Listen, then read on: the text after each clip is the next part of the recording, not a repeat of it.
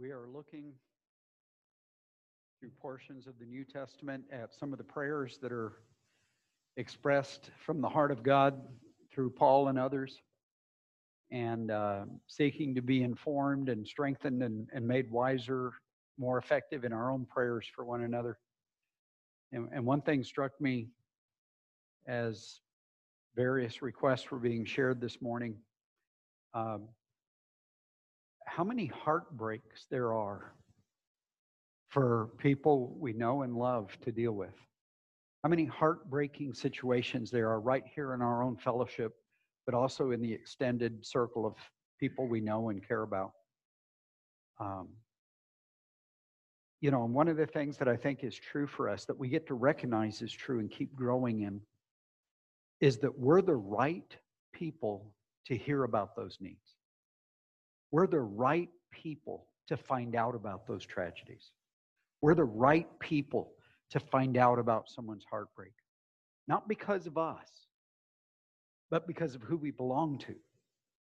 Because of the very things we're studying, that we would learn, Father, this is heartbreaking to hear this thing, but thank you that you've brought it to us for prayer. And that we've gone through several prayers. We're going to keep going through prayers. But this morning, I was reading in Matthew 6, and it's where Jesus teaches the Lord's Prayer, which we've looked at before. But just a few verses after the Lord's Prayer, he starts talking about worry. And in just a few verses, Jesus says 4 different times, do not worry. And then we have the passage that was read where he says in Philippians 4, be anxious for nothing, but in prayer and supplication with thanksgiving, let your requests be made known to God, and the peace of God will guard your hearts and minds through Christ Jesus, a peace that passes understanding. Is God crazy? Does he not comprehend how serious these things are? And obviously, part of our wisdom growing is to recognize he sees how important these things are way deeper and better than we do. He sees all the ripples of impact, of sorrow and tragedy and loss that we can't even see. And he still says that because of who he is to us, who we are to him, and the authority we have to intercede for one another, he still says, now I'm going to tell you, do not worry. But it's not the do not worry of callous disregard or the do not worry of some kind of immature, frivolous minimizing how serious these things are. It's the do not worry of comprehending the power of God that comes to bear in these things. So we're going to look at that this morning. So we have read for us, Joe read for us this passage in Colossians 1. And again, we're looking at the heart of God and praying from the heart of God. And it's interesting because in verse 3, similar to what we looked at last week in Philippians, is that again, Paul is starting out saying, when I think about you guys, I know you, I know your situation. And here's the first thing, when I go to God to intercede for you, here's the first thing that bubbles up. I start thanking God for you. And it's really, again, worth us capturing how frequently this idea is going to come up. The God's saying, please build a mindset of gratitude for your brothers and sisters. Not just that you're aware doctrinally that they're valuable, but that you and I ponder it enough that we let it sink into our bones. We let it percolate into our thinking. Father, how incredible it is that I have the blessing of these brothers and sisters. I'm going to be filled with gratitude for them. So I may get that prayer list. I hope all of you get the prayer email. If you don't, talk to Jody about how to get it. Where's Jody? Is she in the back? She's somewhere here. Talk to Jody about how to get it. If you ever want to know how anything in this church works, talk to Jody. But that recognition that we get to look at a request, we get to look at a tragedy or a sorrow or a need, and we get to say, Father, I'm going to pray for this person. But as I enter into prayer on their behalf, let me start with gratitude that this is my brother. Let me start with gratitude that this is my sister. I know I said this last week, but I'm going to say it again. What an incredible miracle that this person has been rescued from eternal doom to become a son or daughter of God and be my brother and sister. What an incredible miracle that I'm in the family. What an incredible miracle that they're in the family. I should pause and be thankful for that. And it will change my attitude and change my thinking to ponder that gratitude. And after thanks, he goes on to this. He says, praying always. Praying always for you. Now, and we talked about this in the Sunday school discussion of the book of Daniel, that we're aiming for this in our prayer life. We're aiming for consistency, and we're aiming for persistence.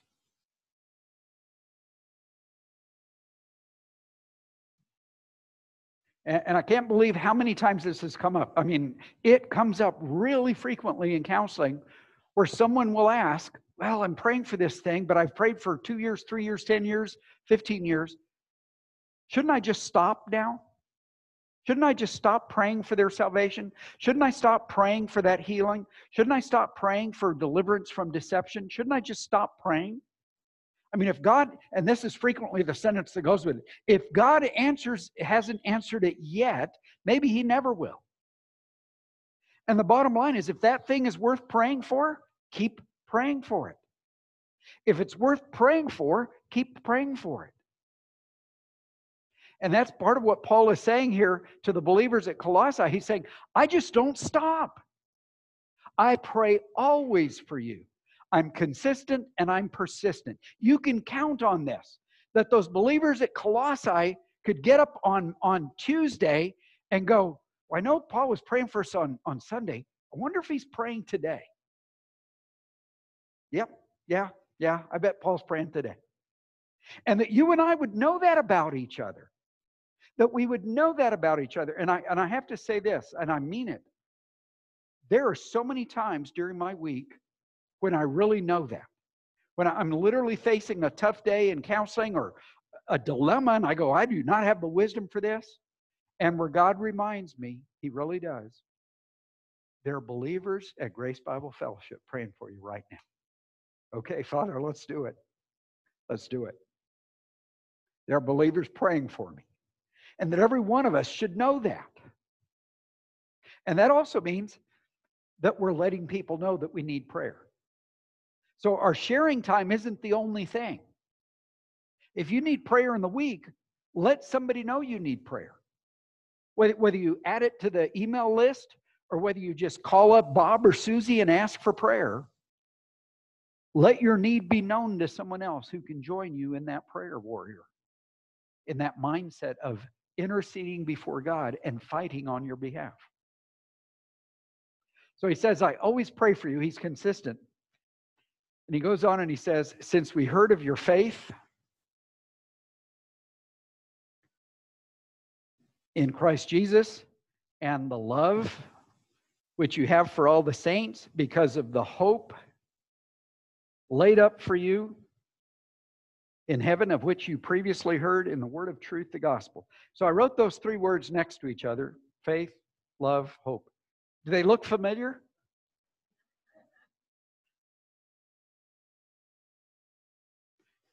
The 1 Corinthians 13:13 says, now abide. These are lasting, enduring qualities of the kingdom of God. These are lasting and enduring qualities of how God is working in us, and then in gentleness and grace, how he's working through us on behalf of each other. That our faith, our hope, and our love are genuinely supernatural qualities. And you know what? The world copies all of those things. The world copies love. And it doesn't mean that they're being insincere, but it's not supernaturally powerful. The world copies hope. It hopes for things. It wishes for things. It longs for good things. It hopes. But we've talked about this before, that in the New Testament, God's use of the word hope for us doesn't mean a thing we wish for. It means something that is rock solid certain because it flows from the promises of God.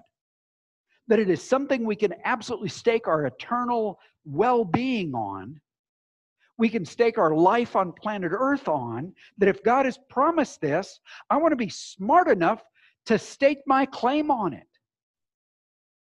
I don't wish for it. I am constantly anticipating, because hope carries futureness to it. I'm looking for an engaged involvement of God in my future here on the planet. I'm looking for the fulfillment of all His promises into the eternal future. So I'm looking forward to things. There is anticipation, but I know I won't be disappointed if I'm depending on His promise. I won't be disappointed if I'm depending on His promise. Now, I do see this frequently during my counseling with many people, where they also say, well, I'm hoping for this, and because God's faithful, it's absolutely going to happen. But they've picked their own hope. They've defined what God is supposed to do that's not a promise in Scripture. And I'm sorry, I really am. I can't hold God to my made-up promises. I absolutely get to stake my life on His promises. And we need the wisdom and the discernment to know the difference. But once I can see He declares something in Scripture and He says it's unbreakably true, the part of our wisdom is I can count on that. And so now when Jesus says, do not worry, He's not meaning I won't suffer. He actually promised I would suffer. You know that, right? In John 16:33, which again, we talked about in Sunday school. Every now and then I drop the phrase in Sunday school. That means you were supposed to be there if you were able to make it. But we talked about that already, that Jesus says, in this world you will have tribulation. There will be suffering. That's a normal part of this life. And He's saying that to believers, to His own disciples. So part of our wisdom is, as we share prayer requests and we hear about sorrow and tragedy, even in the life of believers. How many thousands of Nigerians did you say, Fran? How many thousands? 6,000. That's a huge number, not just of lives, but now for every life. Imagine all the families and the friends and the communities impacted by those horrible deaths. And part of what God is still saying, without callousness and without stupidity, God is still saying to those Nigerian families and communities, sweethearts, don't worry about anything. I told you this was coming, and I'm here with you. And what I accomplish through your suffering and death will matter for the rest of eternity. And He means it, and we need to learn that vision. And whether we are believers being crucified for our faith, or we're believers just dealing with bad news from a doctor, or whether we're believers figuring out that somehow what came in this month isn't anywhere near as how much we got to send out. Whatever we're facing, that God is still saying, please don't worry. I promise you I'm ready for this. And to bring something valuable out of it. Your faith will matter, your love will grow, and your hope is unbreakable when it's anchored in my promises. And he goes on to say this. Out of that hope and love and faith, which has come to you just as in all the world, it is constantly bearing fruit and increasing, even as has been doing in you also since the day you heard of it and understood the grace of God in truth. And there's a lot there. But part of it is he talks about fruit. Well, back to the color. He talks about fruit. And he talks about the fact that fruit keeps increasing. So once again, you guys should really know this word is coming. He's talking about growth. Here's what I see in you. I see growth. Your life has an impact on other people's lives. And one of the things I like discovering, and I really do, this happens frequently enough, and I like it when this happens, is that I'll see somebody here, on Sunday fellowship, and we'll interact and we'll say hello and we'll give each other goodbye hugs or whatever, or hello hugs. And we might even share a little bit about what's been going on during the week.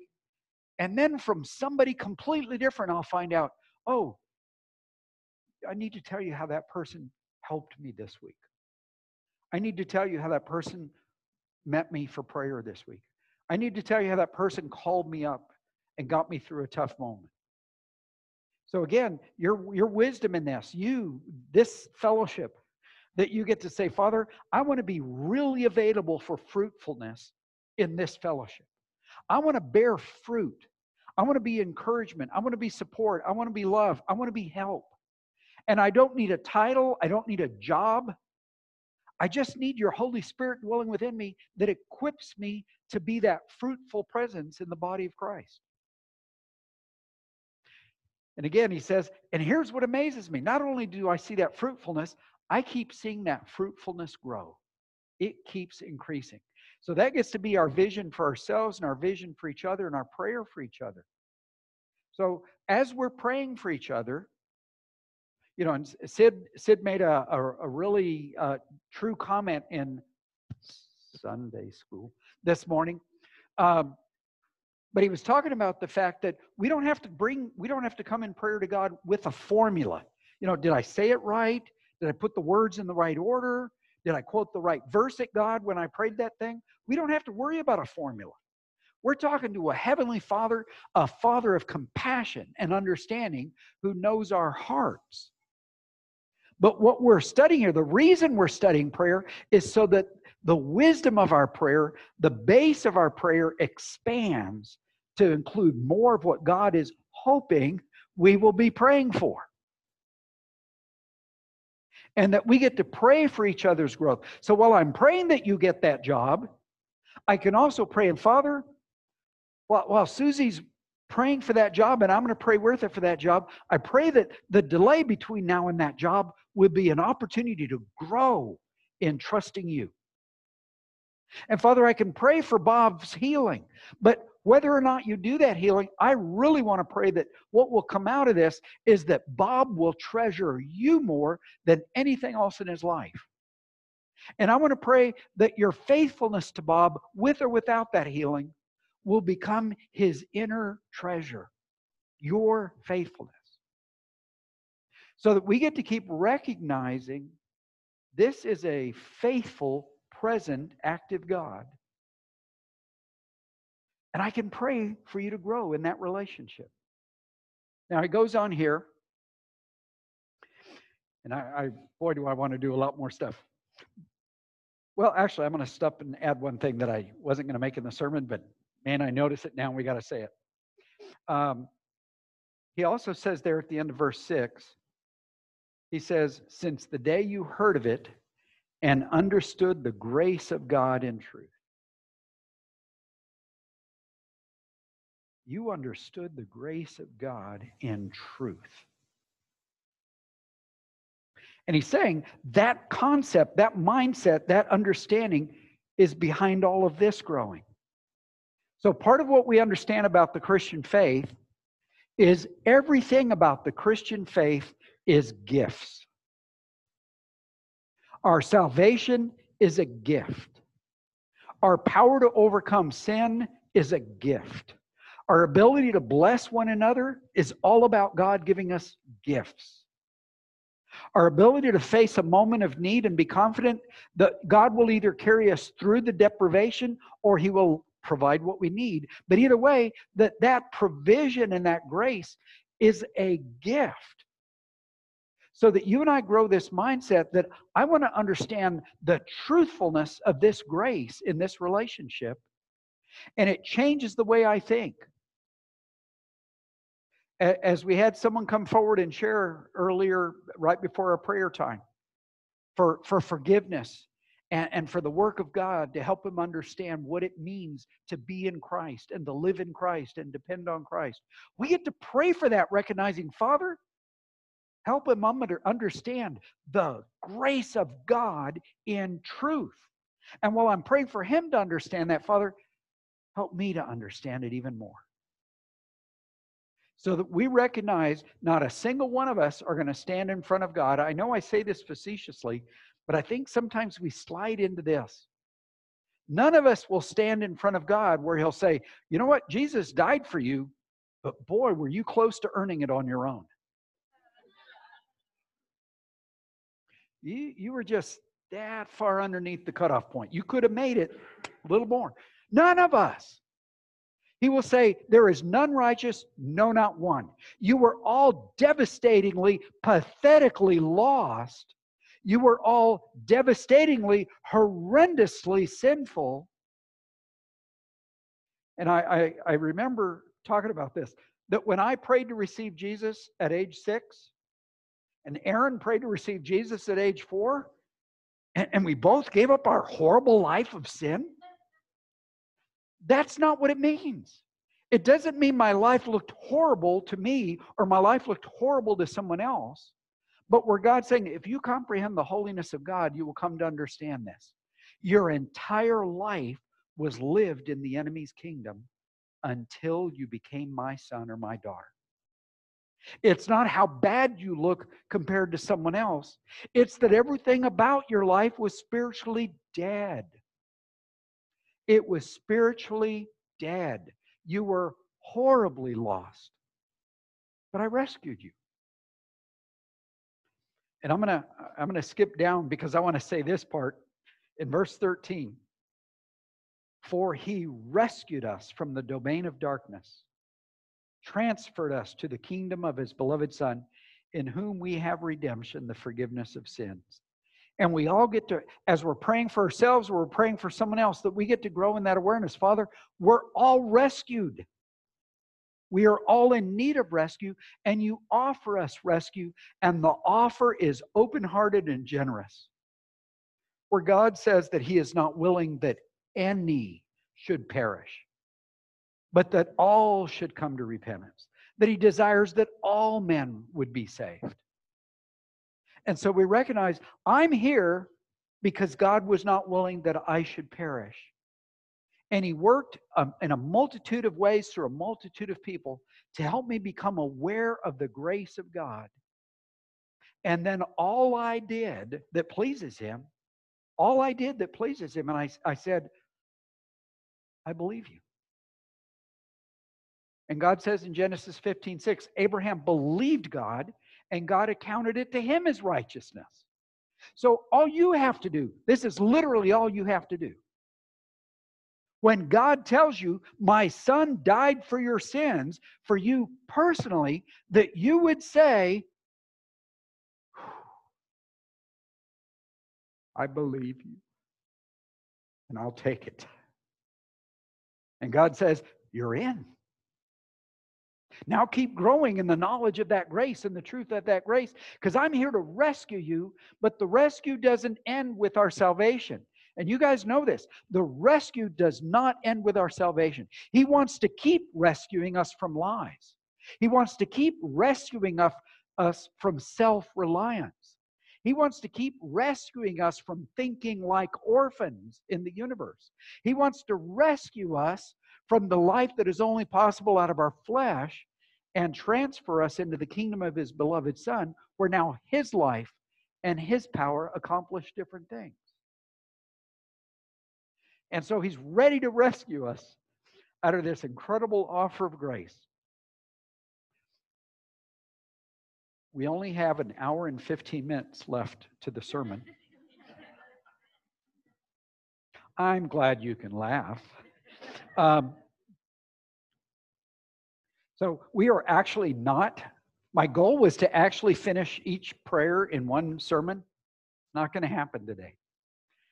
There are just too many layers of majestic truth to this that we're going to have to finish this one next week. But I want to add this in verse 9.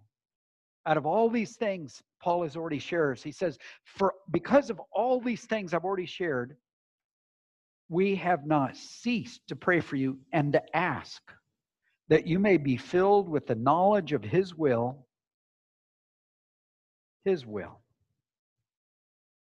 in all spiritual wisdom and understanding. And we'll just close with this thought. One of the things that Paul is saying that he was praying for the believers at Colossae, and that you and I get to pray for each other, is that you and I would grow in understanding God's will.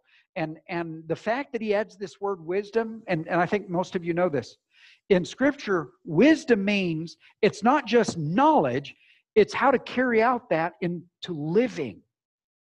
Understanding his will in wisdom, and understanding means, now, Father, I see how to go be operating different in my marriage because of your will.